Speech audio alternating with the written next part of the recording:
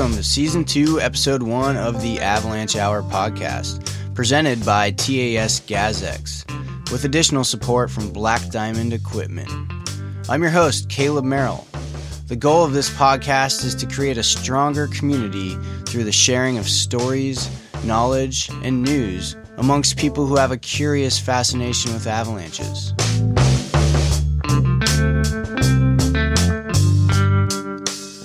Well, hope y'all had a good summer. The days are getting shorter, the nights getting colder, and the first snows have fallen in many mountainous regions of the western U.S. and Canada. It's time to gather and split some firewood, cook some good food, spend time with friends and family, plan your ski vacations, and of course, enroll in some additional avalanche education. If you need help looking for where to sign up for a course, you can find a link from our website at www.theavalanchehour.com. I want to give a big shout out to TAS GazX. Thanks for the support. TAS is the world's leader in remote natural hazard prevention systems and has been implementing solutions for ski resorts, villages, highways, and work sites for more than 20 years. They design, manufacture, install, and maintain not only fixed, but also removable and mobile avalanche control systems. In addition, they can outfit your operation with weather stations, remote sensing avalanche detection systems, and even avalanche fencing solutions. TAS, an avalanche of solutions, a company of MND Group. You can find out more at www.tas.fr. Also, a huge thanks to Black Diamond Equipment and Peeps. Live, ski, repeat.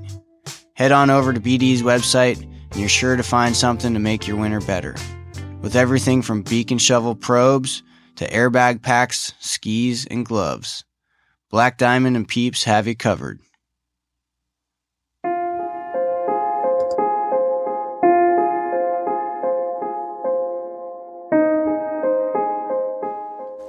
It is with a heavy heart that I have to mention 2 avalanche-related fatalities from the first week of October. Unfortunately, 2 skiers in southwest Montana triggered an avalanche near the base of Imp Peak, south of Bozeman. Both were caught, one fully buried, one partially buried. The skier that was partially buried was able to dig himself out. Unfortunately, he was unable to locate his partner. The survivor, stricken by grief, took his own life the following day. These folks were renowned outdoor athletes. I have no doubt that they had their wits about them in the mountains and probably felt most at home there. My thoughts and vibes are with the friends and families of Hayden and Inga.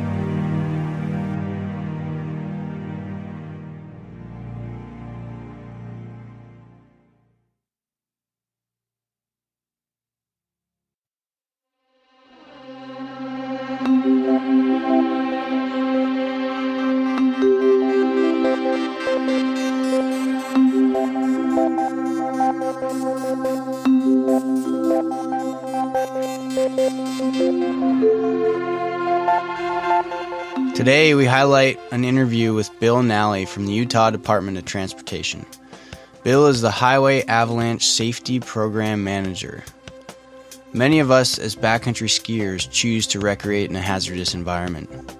What about the people driving on the highways below the ski runs? Did they choose to put themselves in harm's way? Perhaps they were just trying to get to work, or take their kids to go skiing. Or maybe they were just driving the delivery truck. These people didn't buy a ticket to the show.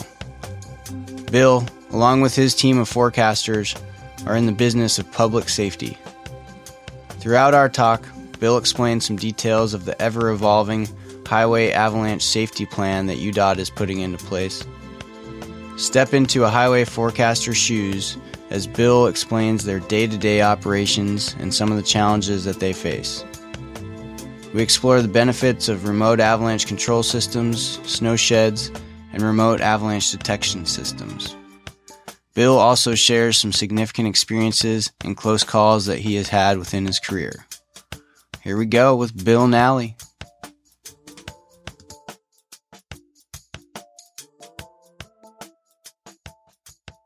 I'd like to welcome Bill Nalli to the Avalanche Hour podcast. Welcome, Bill. Thanks for making the time to sit down and talk to us.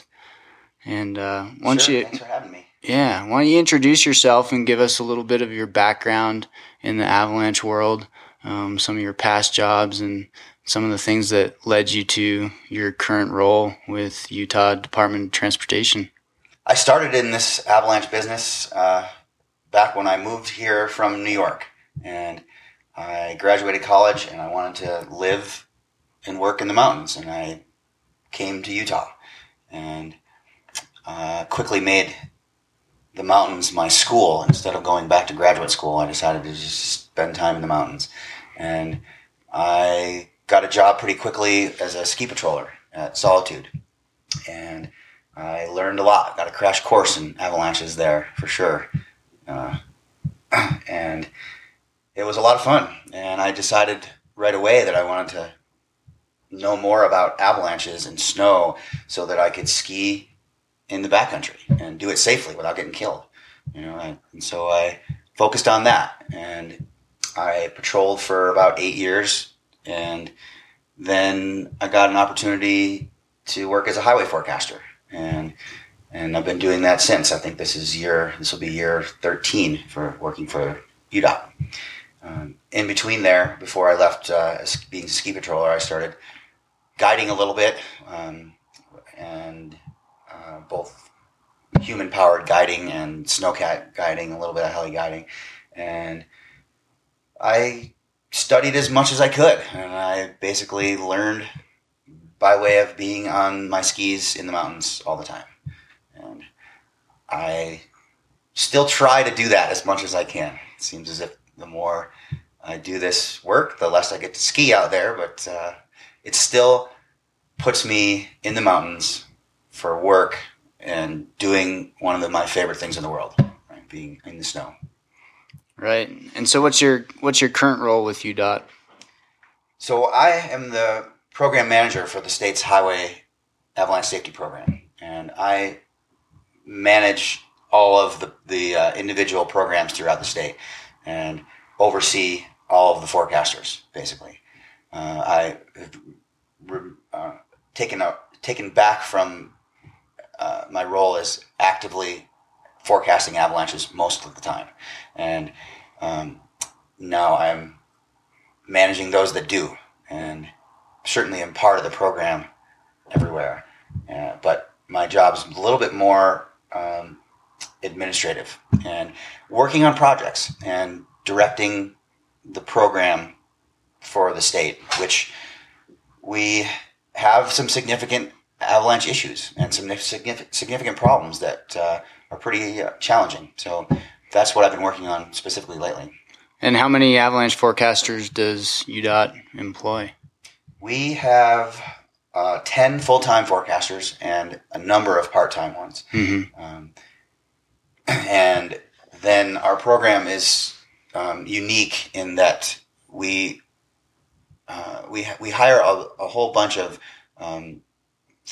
avalanche technicians, we'll call them, to both be control route leaders and artillery gunners. So we have 10 full-time forecasters, and then our team is probably about 60 people throughout the state. And we, when it comes time to do avalanche control, we will call in all those other part-time folks, and they shoot our guns. So when it's time for us to shoot, they clock out as patrolmen and then clock in as gunners for UDOT. And there's 10 or 15 gunners each at Alta Ski Area, at Snowbird. There's a few at Sundance that shoot the gun down there in Provo Canyon. And then we have 10 or 12 avalanche technicians that run hand charge routes up in Powder Mountain that are ski patrollers as well. Mm-hmm. And a few part-time seasonal forecasters spread out between Logan Canyon and Huntington Canyon. And then that's the shape, the face of our program.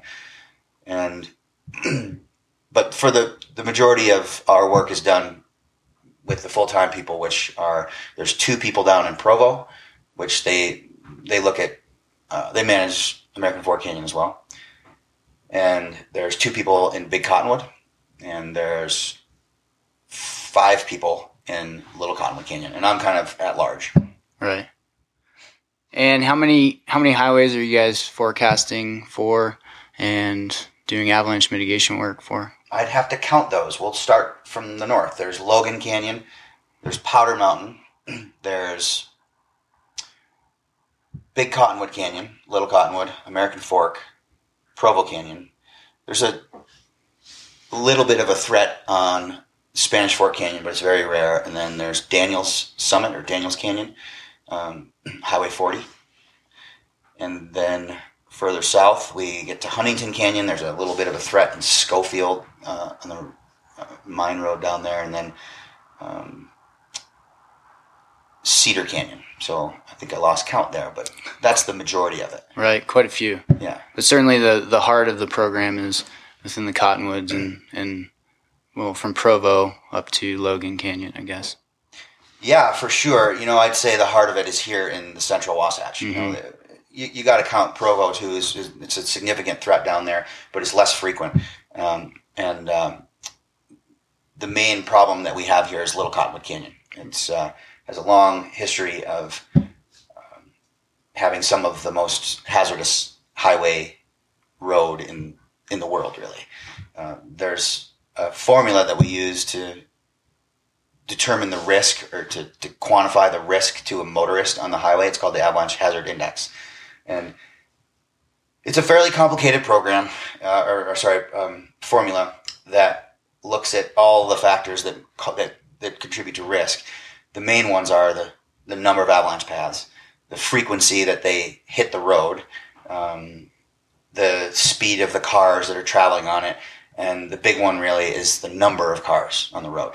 And Little Cottonwood Canyon has the highest avalanche hazard index that anywhere I know of. We certainly know it's the highest in North America, but as I've learned about some other places in the world, we don't know of another road that has this high of a number. It's so high, it's off the charts.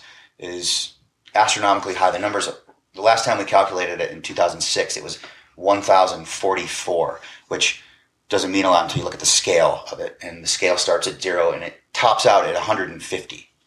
So that's max, and that's extreme risk. So it's off the charts. It's totally off the charts, and there's nothing out there like it. And the reason it's so high is obviously because there's a lot of avalanche paths, and it snows a lot, and avalanches a lot, and they make it to the highway. But the main reason is the number of cars.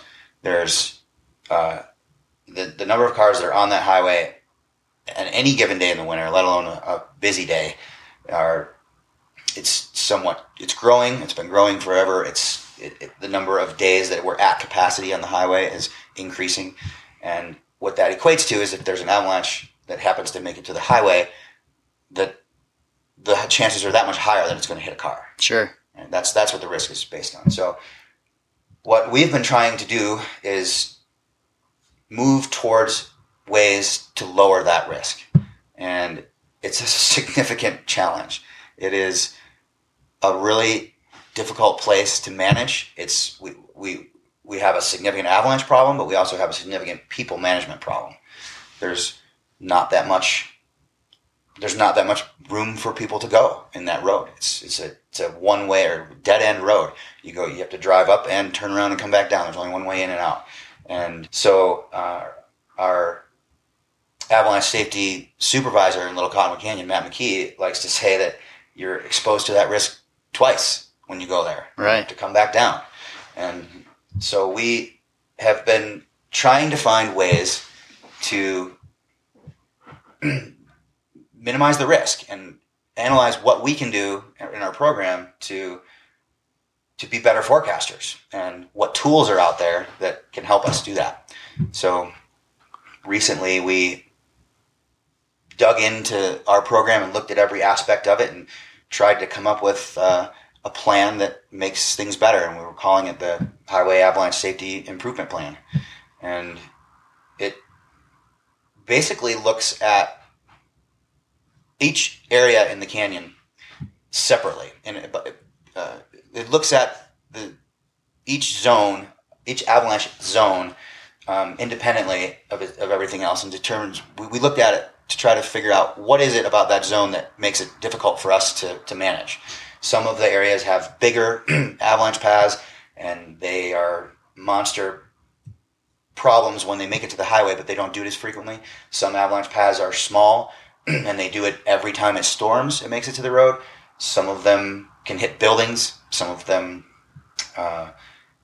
don't have an alternate route, so we have to keep that section of the road open, so on and so forth. And we developed a bunch of criteria that rates them on a scale, and we can determine which areas are most important to focus our energies on. So once we did that, we ranked them all, and then we looked at each area to determine what is the best way to manage the avalanche threat. And Bill, could you talk a little bit about some of the ways in the past? What did the program look like in the past in terms of the mitigation for the highway? Sure. Because there's quite a rich history there. There is, yeah. The program that manages the avalanches in Little Cottonwood started in around about the late 30s, in conjunction with the beginning of Alta Ski Area, when the Forest Service was managing that risk. And they combined it. It was both managing the risk for the ski area, but then they got to get people up the road. So they made recommendations to the highways supervisors about opening and closing the road. And that was in the late 30s. And then they quickly realized they had a big problem, and they made it a little bit more formal. And in the early 40s, they hired some regular forecasters. And by the late 1940s, mid to late 1940s, we were recording regular weather data, snow and avalanche information from in detail. Mm-hmm. And so we have a long record of the weather and the avalanche events there.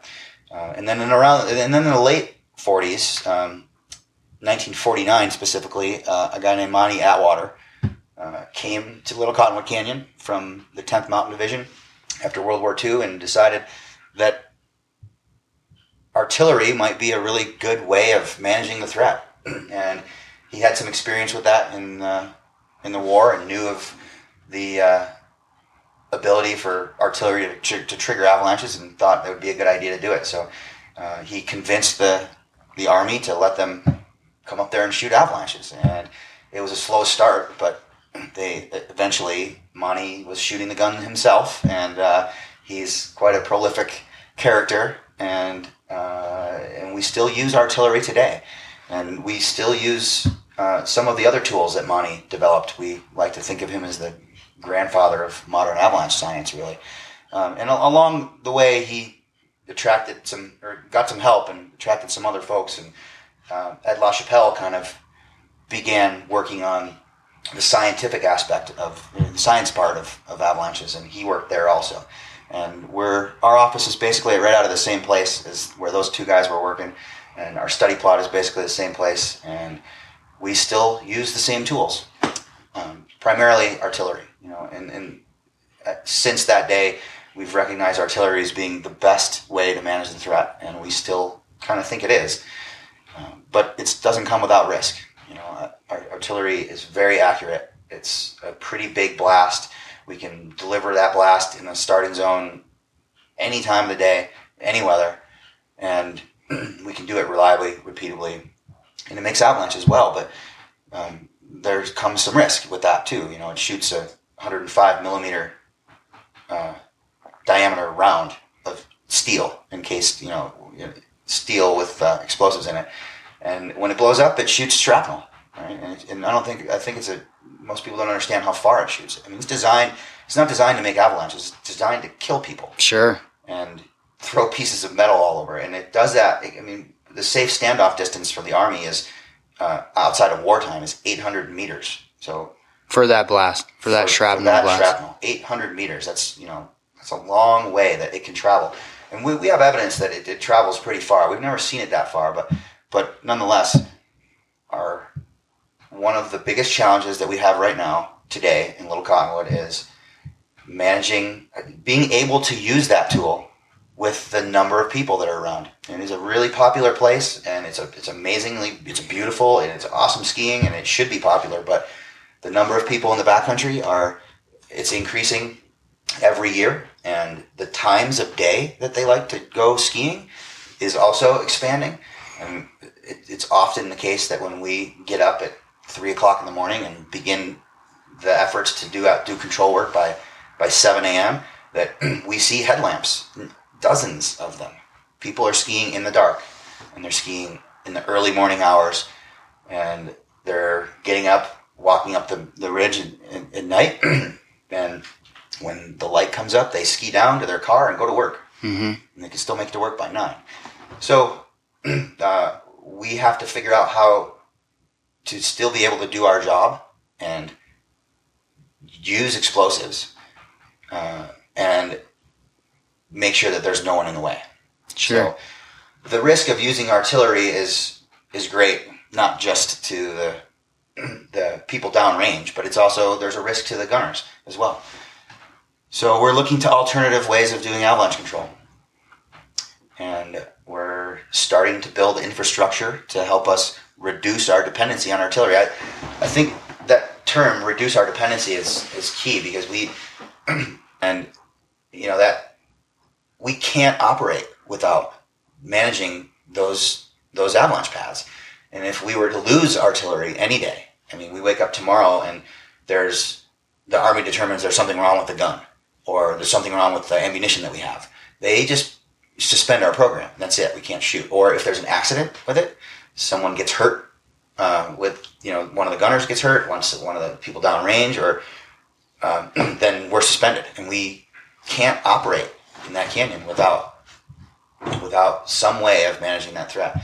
So we're trying to reduce our dependency on it, which we're going towards the areas that are, one, the highest risk to the road, the highest risk to people downrange, and the highest risk to the overall functioning of that canyon in general.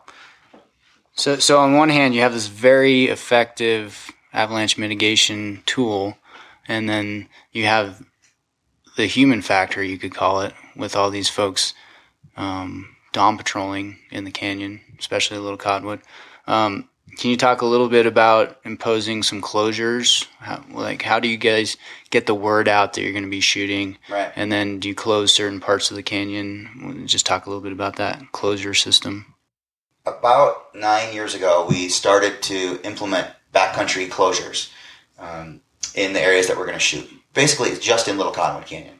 And there are some county and city, or basically town ordinances that allow you to close certain pieces of terrain in the interest of public safety. So through the town of Alta and Salt Lake County, we're able to enact these closures. And it's not UDOT enacting the closure. We recommend that the areas be closed. The governments close the areas, and then we can use explosives. So that was working pretty well, and then things got busier, and it seemed like we needed to be more specific about the areas that we were shooting, because we don't always shoot the whole canyon. Sometimes we have to close and just shoot a certain area, and depending on the time of day, people are already in there and they don't know whether we're closing it or opening it, right? So we decided a couple years ago that we needed to be a little bit more specific and get the information out in a better way and help people understand when and where we're going to do control work. And so we've made significant efforts to try to get that word out in every way we can think of. Today there's all sorts of mediums. Obviously, we put it out on our website, which it's improving. The format there is improved dramatically. But we have a specific Twitter account that our Avalanche office manages, and we only put information out there for closures related to the backcountry, not necessarily road and highway closures. We want people to go sign up for this Twitter feed if they want to know when we're closing the backcountry. So you can find that at UDOT and we have an Instagram account now as well. And so we're putting it out on all the social media that we can think of. And we're letting all the governments know, and some other places are retweeting all that stuff and putting it out there. And then And then we have locally right there when you're entering the canyon, we have signs flashing you, telling you when the closures are, and to some degree a little bit of information about where they are. And we're trying to educate people around here to know what our program is all about as well, so that they understand it and understand why we need to do it. Nobody likes when the road's closed, I'll tell you, including us. Sure. And what are are you guys finding that people are pretty receptive to that, and what are some of the consequences of somebody breaking one of those closures?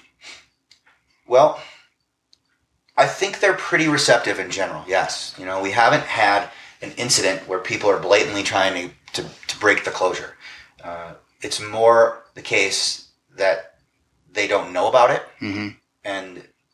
or they're already up there, or they think that they're not going to be in the way, so they can still go and do what they're doing. Right? I'm going over here.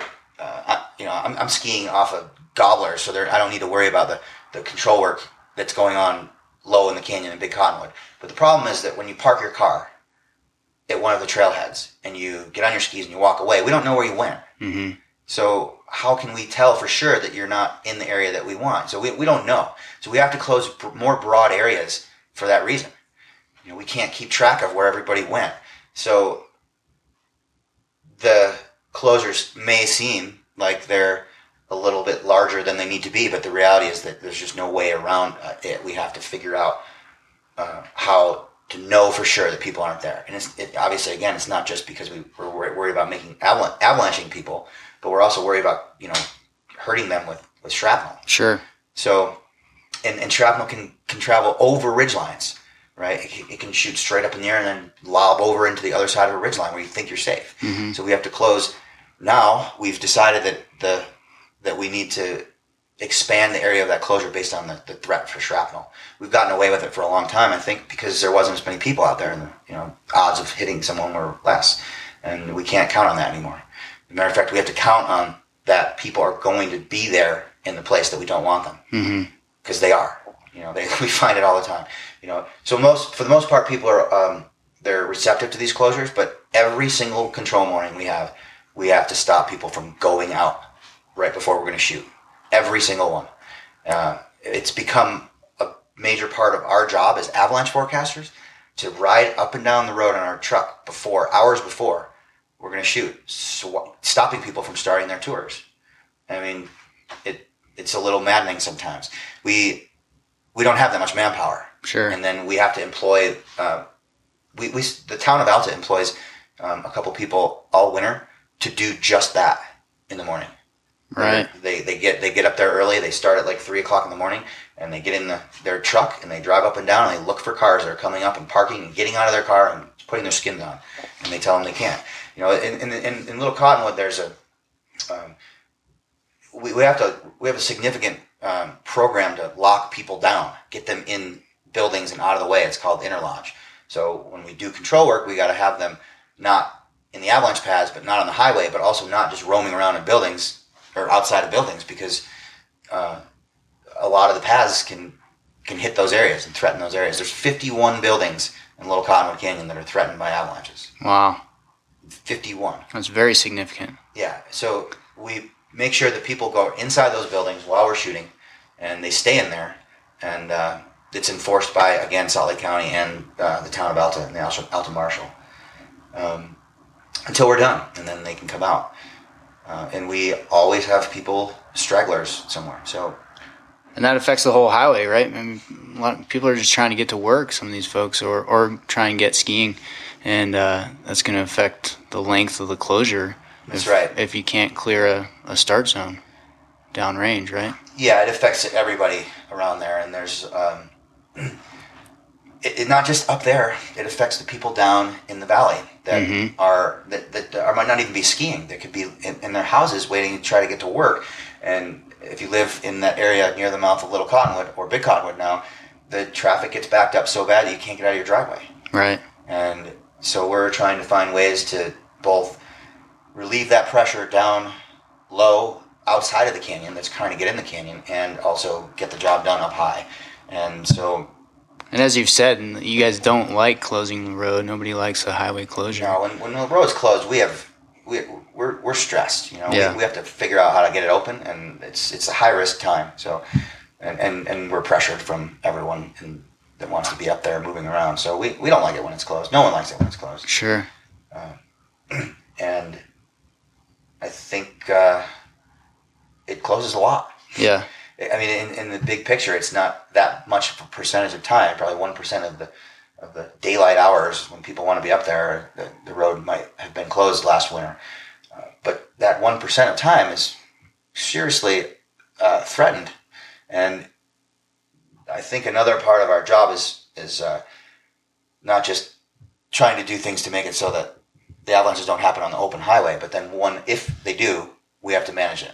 Right. So now we're putting ourselves at risk to try to perform an avalanche rescue in areas that are still high hazard. Right? Yeah, very much threatened. Yeah.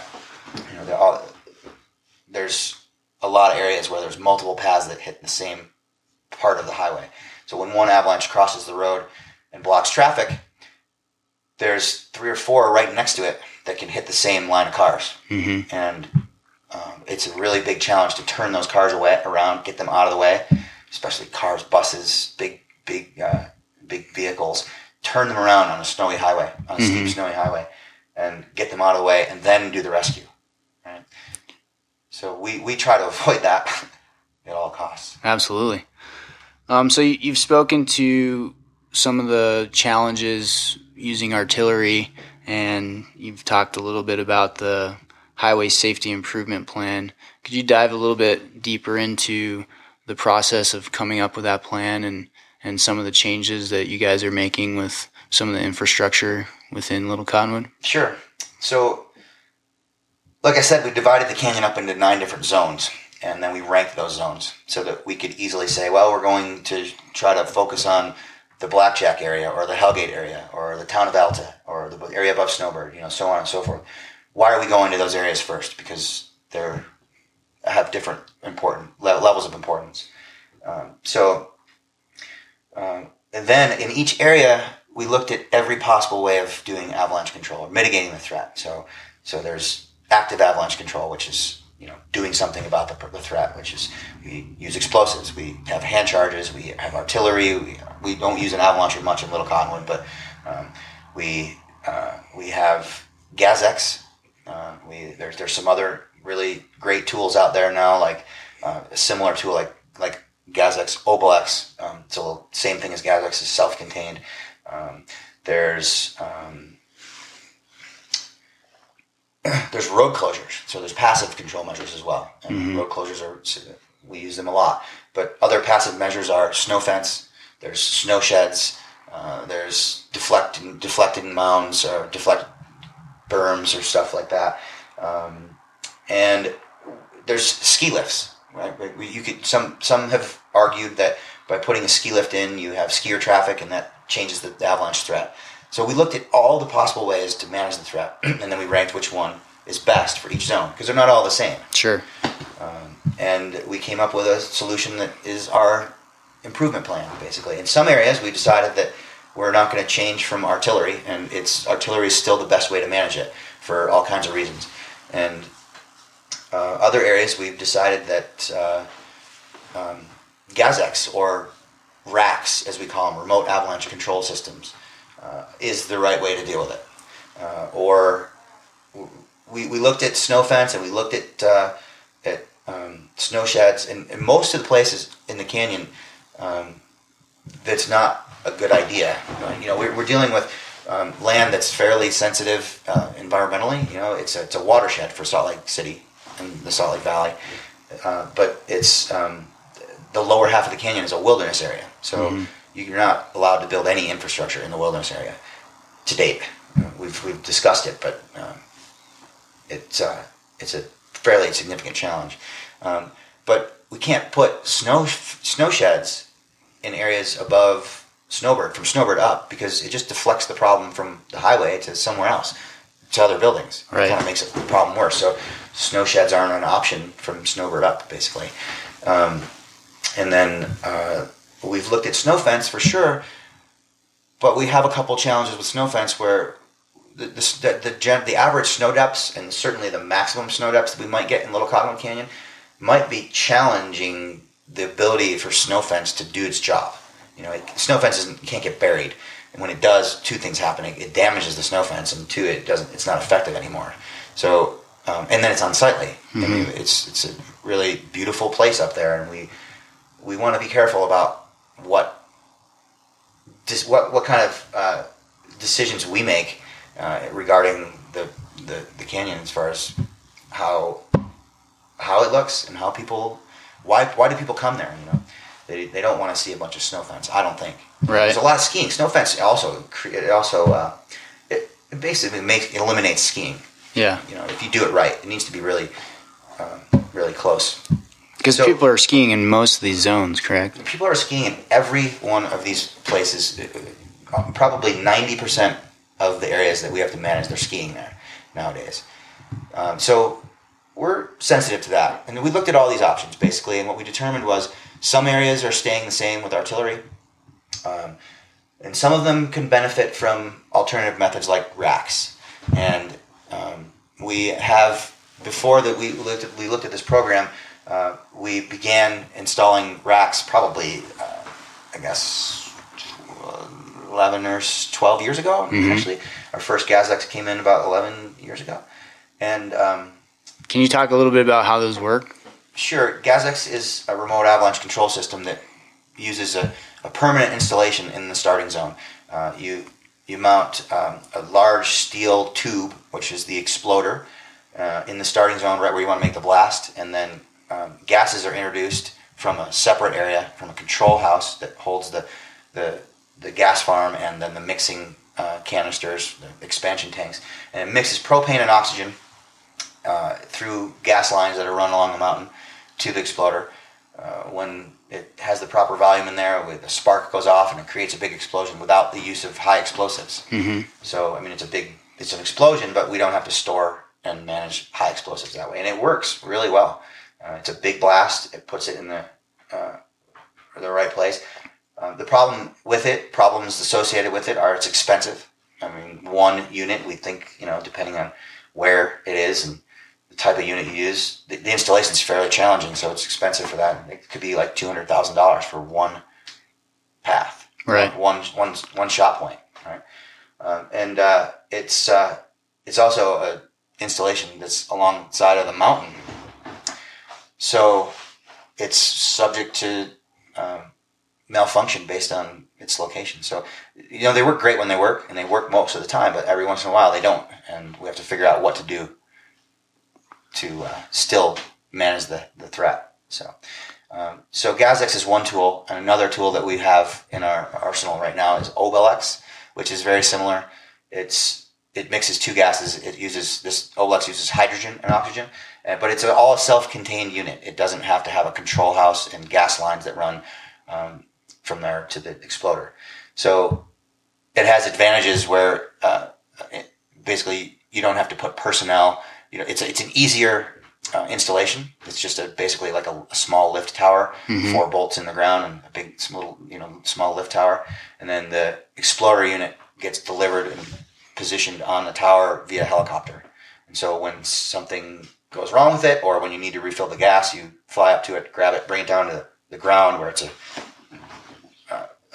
easier environment to work in, and then deal with it there. So they're suited for those places that are really inhospitable terrain where you don't want to put personnel. After it's installed, you don't have to go back there, really. Sure. But they have a smaller blast, mm-hmm. than most of the regular GasX. So they're not suited for big, wide open terrain. So they have their place. And most recently, we've been investigating other methods like the Wiesen tower, which is similar to Obelix in that it is a small footprint with a tower, but and a deployment box that gets delivered to the tower via helicopter. But it uses high explosives, and it opens up its doors, drops a 5 kilogram charge. It's 11 pounds, and it hangs it on a rope and dangles it in the air. at whatever height you want it to be, and blows up. And that's all automated. It's all automated, yeah. Right. So we can do it remotely. It's another remote system. But you have high explosives that are stored That's in right. an area that people could potentially get to. Yeah, that's right. We have a lot of places where we store explosives Sure. all over the place in magazines, and the ATF has specific rules about explosive storage. And up till a month ago, the ATF didn't approve VESON storage or VESON tower use in the U.S. There's been they have hundreds of them in Europe, and now there are a handful in Canada as well that are being installed this year. And we just got approval from the ATF to install the first one in the U.S., and we'll do that this summer. Mm-hmm. And it'll be in place in Little Cottonwood Canyon by winter. So we're excited about that. It has a bigger blast radius. It affects a larger area, probably almost double the blast radius of GazX. And the differences are GazX primarily focuses the blast down and below from where the explosion is to down below, but the hanging a charge in the air has a 360-degree blast radius, and it's a big charge. So we are really excited about looking into that tool and seeing how that fits into our improvement plan. Sure. So we've identified a few areas that we're focusing on first, and by the end of this summer, we'll have 5 more GazX in the Blackjack area, which is between Alta and Snowbird. It's a permanently closed area, a big steep cliff face that nobody skis in, but we still have to manage it because it affects the Alta bypass road. So there's one section in Little Cottonwood where we can actually close the highway and still keep the canyon open. And it's underneath Mount Superior and Hellgate. So you get up to Snowbird,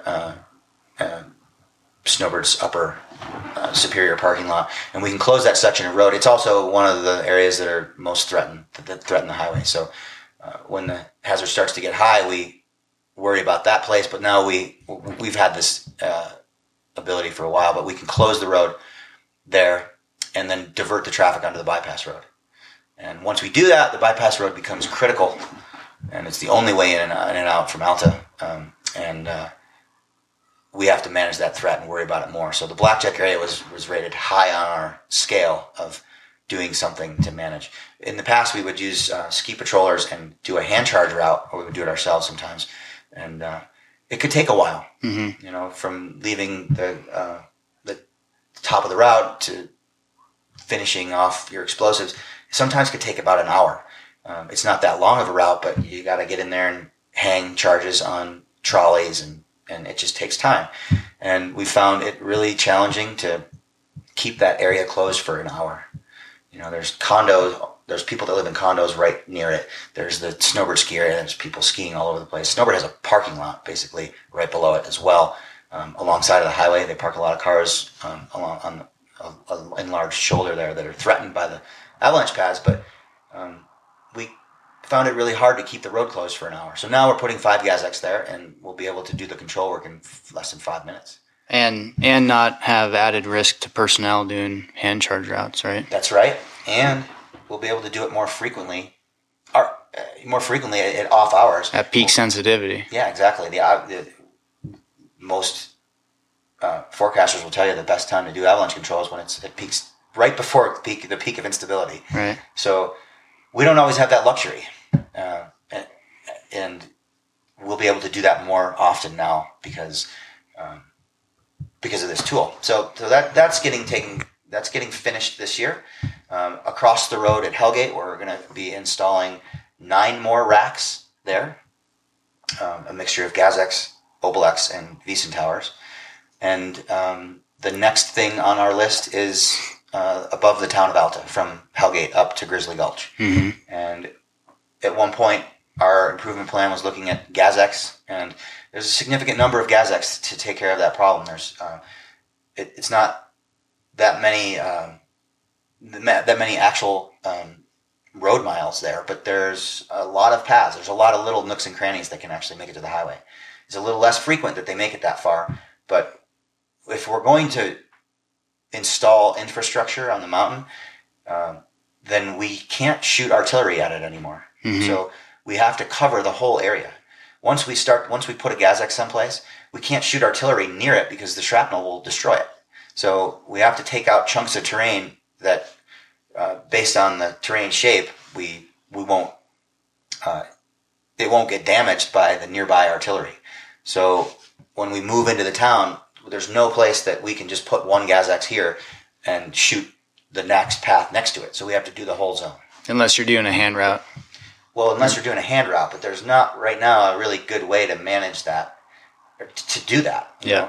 In the middle of a storm, we can't go up there and do a hand control route on Emma Ridge. Right. It's just a really challenging problem. And we've really never done it. That's the gist of our plan, is that we're going towards areas that are highest risk. They have the most challenging avalanche problem, or their proximity to buildings, their popularity with backcountry skiers, so on and so forth. That's the gist of it for right now. We had looked at some area down in the mid part of the canyon, which is really, it ranked highest on our priority level, which is in the White Pine area. There's one zone in there that historically has caused a lot of issues. It's the area that is nearest to the road, where it is nearest to the starting zone. The paths go, the road goes through the track of a lot of these paths down there, not in the run out zone. So it doesn't take a very big avalanche. Mid-path. Yeah. I mean, even a little avalanche makes it to the road, and then there's 8 more right next to it that are ready to go. That zone ranked highest, and the biggest problem with us, we can't do anything there because it's a wilderness area. Well, I can't say we can't do anything. We can't build things in the starting zones. We had thought maybe we wanted to put some Obelex up in those starting zones, and like in Blackjack, we'd be able to manage it more frequently, more often, and we've just come to decide that that's not the best thing to do, and also not the fight that we want to fight. We have a significant battle getting approval to do anything in a wilderness area. So we shifted our focus down there from active avalanche control to passive avalanche control. We had a pretty big incident last year where a natural avalanche hit the open highway there in the White Pine area, in the White Pine path, actually. About an hour and a half after we opened the road and did control work. We were battling this storm in February, and we had been doing avalanche control for 2 days. We started the day before with artillery in that zone and made avalanches, pretty much most everywhere, and then got it through that next day. But the hazard increased, and we had to do a control in the afternoon. So we closed the canyon, the mid part of the canyon, and shot again in the White Pine area and made avalanches. Some of them hit the road. And we opened the road, got people out of the canyon at the end of the day. We had to do control work the next morning. So we did control work again in the morning, and we again had good results. And we felt pretty good about it. We're shooting as much as we can. We're hitting the targets, making avalanches. And we opened the road, and an hour and a half after that, a natural avalanche, bigger than we've seen throughout the whole cycle, came out of White Pine and hit the road, and no one was in it. Somehow. The road was backed up, bumper to bumper, all the way down to the mouth, and there was a break in traffic, and they didn't hit anybody. So we really, everybody got lucky there. But through that event, we were reminded, this isn't the first time that a natural hit the road when it's open, but we were reminded that even the best method of avalanche control work, the best active avalanche control work, is always going to be leave that door open for naturals that happen afterwards. We're not in charge of that threat. Mother Nature's in charge. We can shoot and shoot and shoot and make avalanches, but if it's not ready to go, it's not gonna until it's ready. So we've decided that the only way to manage that area is to look at passive measures, which include moving the road. That's a big problem, and I don't know if we'll be able to move the road there. It actually, is compounded by, if you move the road, it's threatened by a different avalanche path on the other side of the road, or a couple of them.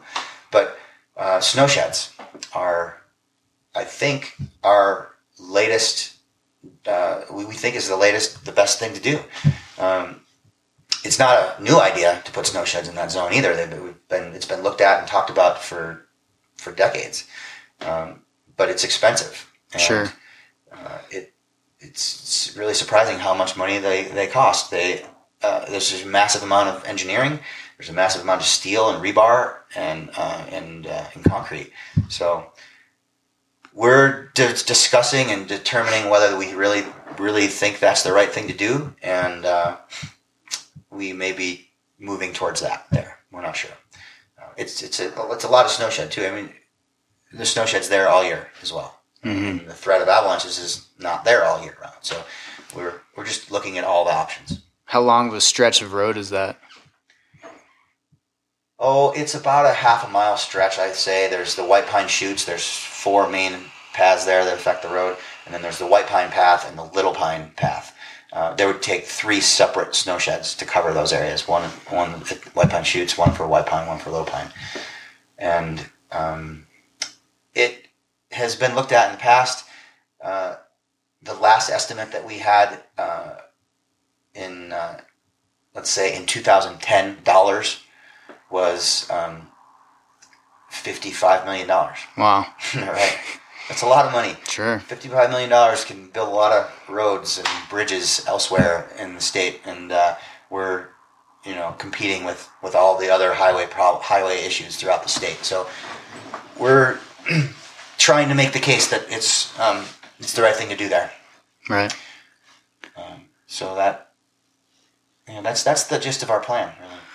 Bill, I hear you guys have been doing a little bit of work with avalanche detection. Can you talk a little bit about what your program's doing with detecting avalanches remotely? Yeah. Let's just talk about why we even care about detecting avalanches, right? Yeah. First off,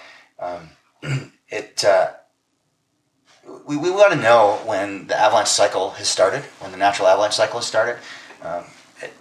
Timing is everything. So when you know when one path has started, then others are going to happen, and we can make our decisions based on that. But it's not that. It's not just being alerted to the onset of the instability. It's also, when we do avalanche control, we need to know what our results are.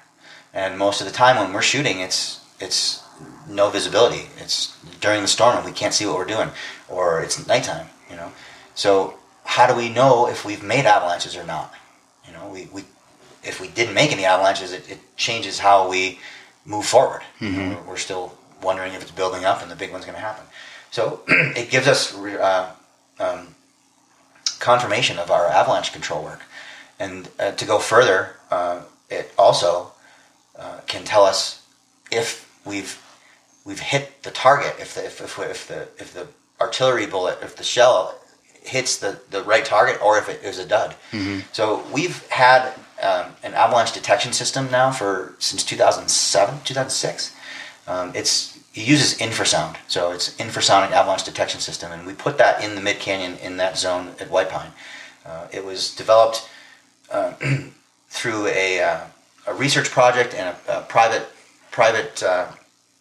public partnership with the help of the National Science Foundation back in 2005 and 2006, and we've had a system since 2007.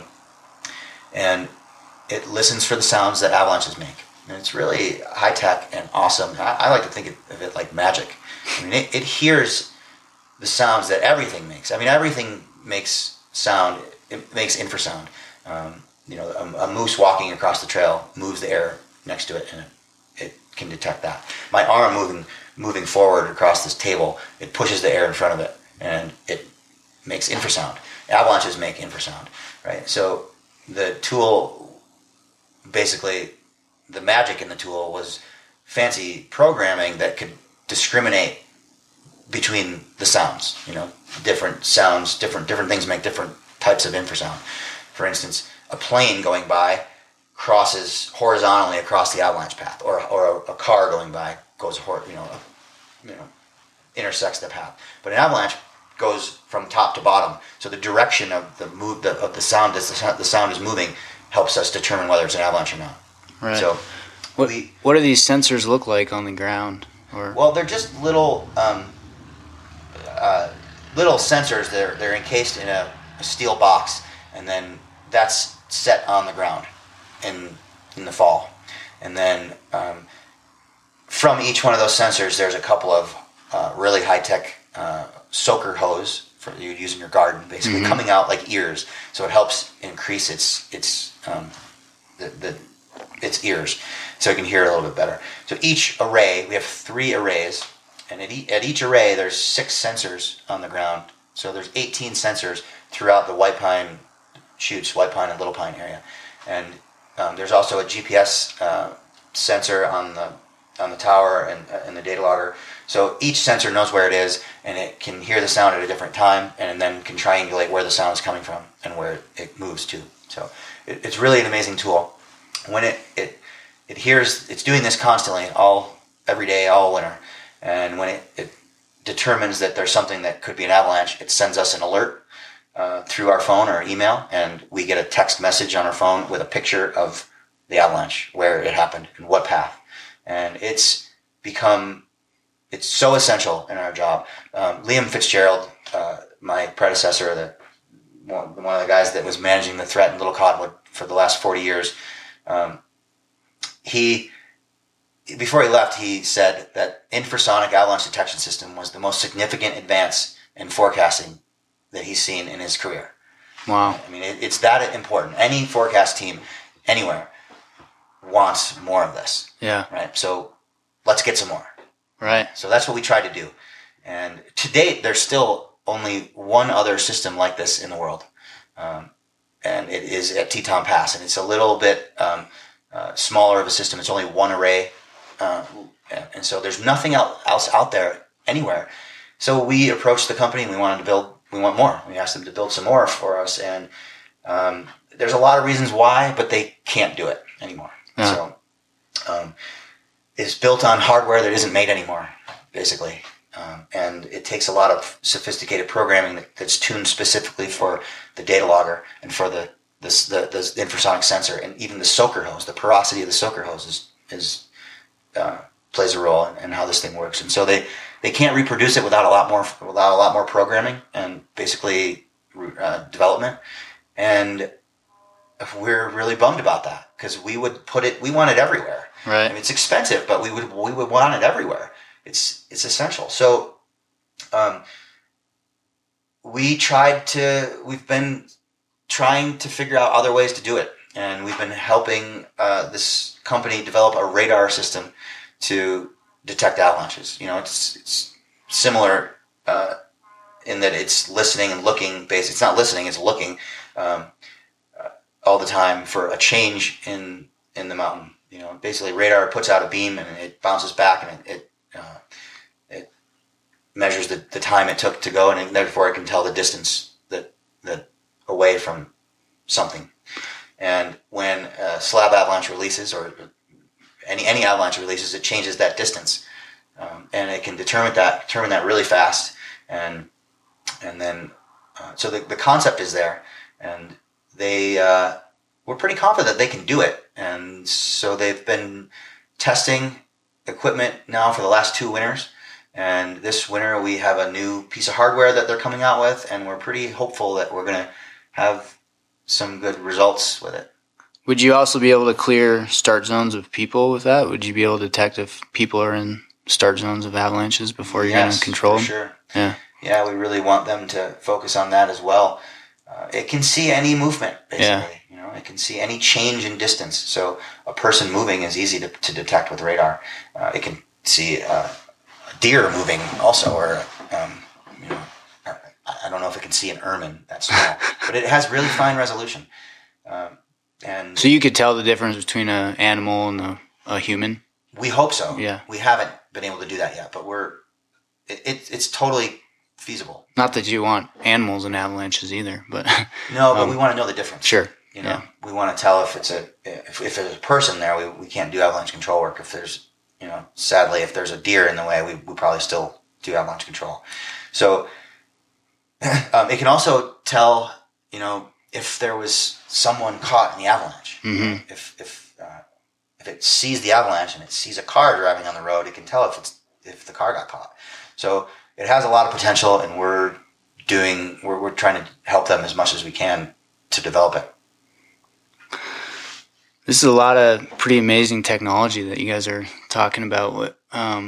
Just in your mind, what do you think some of the pioneers of the Avalanche program in Little Cottonwood, what do you think they'd think of this these days? Yeah, that's a good one. Technology can help a lot, and it's definitely improved the way we do our jobs, but you can also get lost in it. You can get just overwhelmed with it. Information overload, really.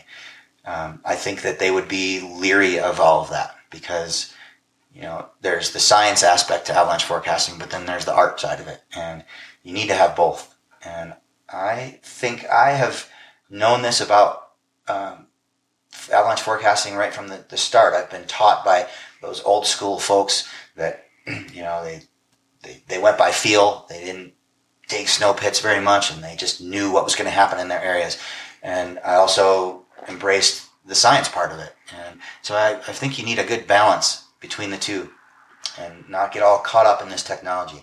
It's important and it can help, but you still need to know and feel and just get that patroller's foot. Mm-hmm. You need to have that. You need to, so don't lose sight of that. I think they would say the same thing. I think they probably would shy away from some of that technology completely, but I think a good blend sure is the right thing.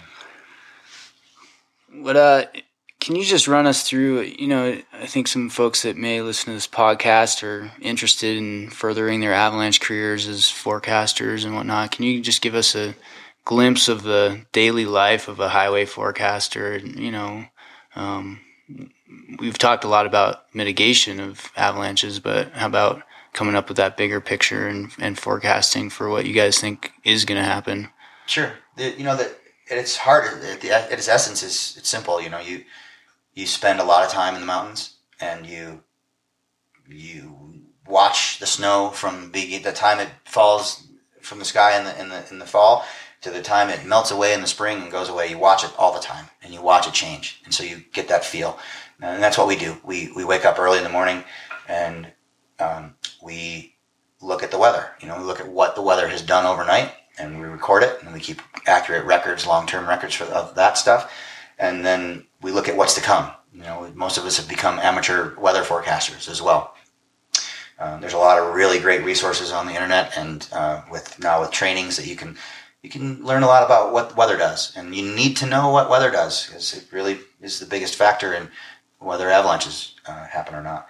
So we look at all of that stuff and see what's to come, and then we get outside and put our skis on and walk around and look at the condition of the snow on the mountain and watch how that's changing. That's somewhat the fun part of the job, mm-hmm. and I wish we could do that more. But oftentimes we're managing other things. We're maintaining our infrastructure. We're shoveling out the gates that are along the highway. It's there's a lot of other parts of the job. We're cleaning our guns, and we're prepping for the next storm, all those things. But the general day is wake up, look at the weather, record the weather, look at what's to come, and get out there and look at the snowpack and watch how it's changing, so that when the next storm does come, you know what to expect. You know what the snow is doing on the ground, and you draw on your past experience, and you try to figure out what this next storm is going to do to it. We always say, all right, how much water is it going to take to make this path slide? And we play that game all the time, and then we adjust. During the storm, is it really coming in the same way? We can make all the plans you want and say we're going to shut the road at this hour, and then the storm comes in earlier and fast and furious, and we scramble and make a change, or it doesn't happen at all, and we wake up and we get on the phone and say, go back to bed, everybody. And so that's kind of it. And then the other side of our job, I suppose, is when there's not much of an avalanche threat, either in the winter or summer, we're doing things to be ready for it when there is a threat. In the winter we're managing and maintaining our weather stations. We have a big network of remote weather stations around there to give us that information, weather information. And then there's significant work in the summer as well.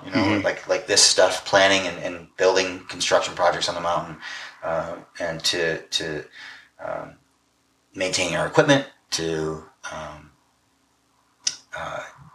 We've got some software database programs that we're working on or developing.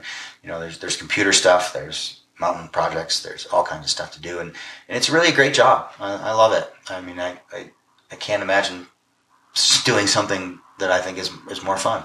I love being in the mountains. I love having to figure out that avalanche problem. I love having that challenge. It's always a challenge. And the one thing I love about snow is the challenge for sure, but water. It's water, basically. And it's water. Water is really one of the simplest things that we know as humans, right? It's everywhere. It's part of our bodies. It's part of our environment. It's the simplest thing that we know, but in the same right, it's also one of the most complex things that we know. Talk to a glaciologist. They'll tell you that the movements of ice are just baffling sometimes, right? So how can one thing at the same time be the simplest and the most complicated thing that we know? That's what I love about snow. It's always changing, and it's always presenting you a different challenge. You can never really know everything about the natural environment, and then there's this medium that's snow that's also really complicated. And I love that challenge, and I love to try to stand there and figure it out. And I feel pretty lucky that I get to do that. Yeah, you are a lucky guy. Any formative stories, experiences in your career, any close calls that have kind of shaped who you are as an avalanche worker that you'd like to share? I've been pretty lucky in my career that all the mistakes or accidents that I've been involved in are, the consequences were relatively low. And it's important to remember that every single time you have a close call or an accident, that somewhere along the line a mistake was made, right? Oftentimes more than one. And that's all right, because that's how we learn. And I learned early on that I should take advantage of those mistakes and turn them into something good, and pay attention to them and learn from them. Don't try to hide from them. Don't try to, not talk about them, but sit there and figure out what you did wrong, and or what others in your party did wrong. Figure it out and learn. Make it a learning experience. And I think I learned about snow and avalanches faster that way, and focused on it. But one in particular, I was with a work partner of mine, and we were out doing our thing in the morning and looking at avalanches, and we were in a fairly remote place, just the two of us, and we were pretty keen on the hazard. We knew what was going on. We were tracking this layer of surface hoar, and there was basically a foot of snow on top of it, and we were trying to determine what it would take to trigger that surface hoar. It was buried. It wasn't going anywhere, and we didn't think there was enough load on there to make it happen. And we may have let our guard down because we knew the area really well. We knew we thought we knew what the hazard was. We were tracking it. We knew how to manage it, really, essentially. And we got to the top of the ridge and made our plan loosely to descend. And we weren't carrying radios that day because it was such a long walk. We just thought, we're not splitting up. What do we need 2 radios for? It was just to talk to each other. And so we descended. I descended first, and about halfway down, there was a breakover that I knew of. It was steeper. What's it going to take to trigger this thing? Either something steeper or someplace that it's got a bigger slab on it. And I hit that zone, and I pulled up a little, and I ski cut it and triggered a pretty big slab, about a foot deep. And the avalanche geek in me stops, gets my camera out, starts poking around in the layer, and I wasn't wasting a lot of time, but I quickly realized that my partner at the top didn't know that I triggered an avalanche 1, didn't know that I was still on the slope, and we hadn't really communicated where I was going. And I just, the MO is ski from top to bottom. It's about 1,500 vertical feet. When I pop out at the bottom, he'll, see me and whatever. So right around the time I realized I was probably spending too much time there, I looked up and was hit by this wall of moving snow. Just pummeled me. I got just pummeled. And I'm mid-slope now, probably still, a long ways from the bottom. And I'm just cartwheeling, getting washer, just getting pummeled. And I hit myself in the face. I lost my gear. I felt myself coming to a stop, and I'm buried. I know I can't see. I can tell I'm close to the surface, but I'm buried.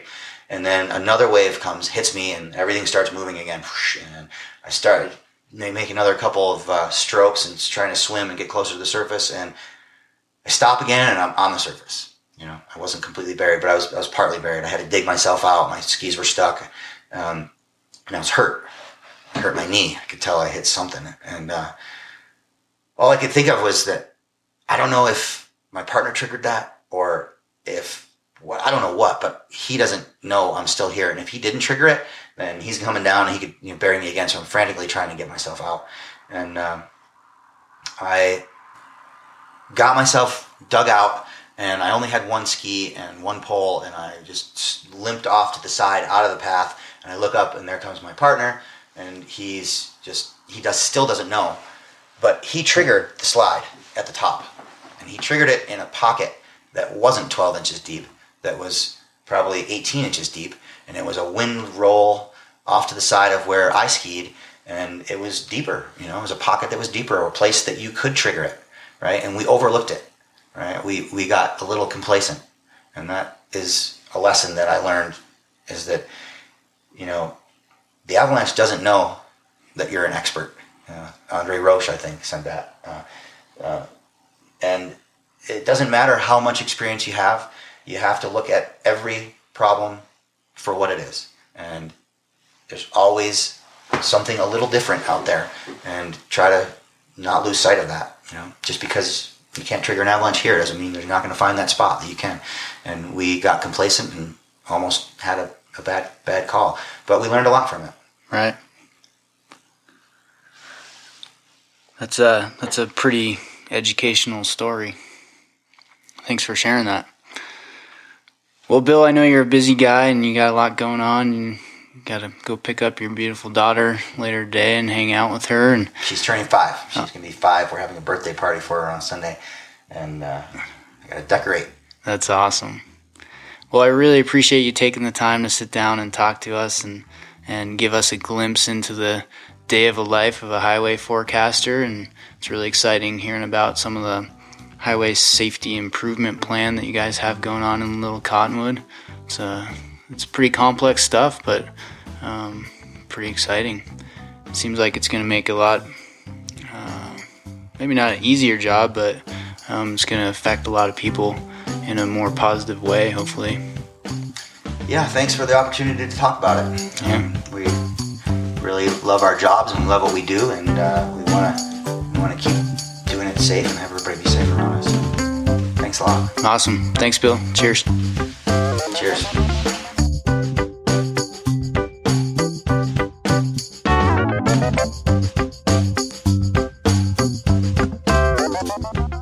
Thanks for listening today. I hope you enjoyed the show. Special thanks to Bill Nalli for the interview. Please rate and review us on iTunes. It really helps out.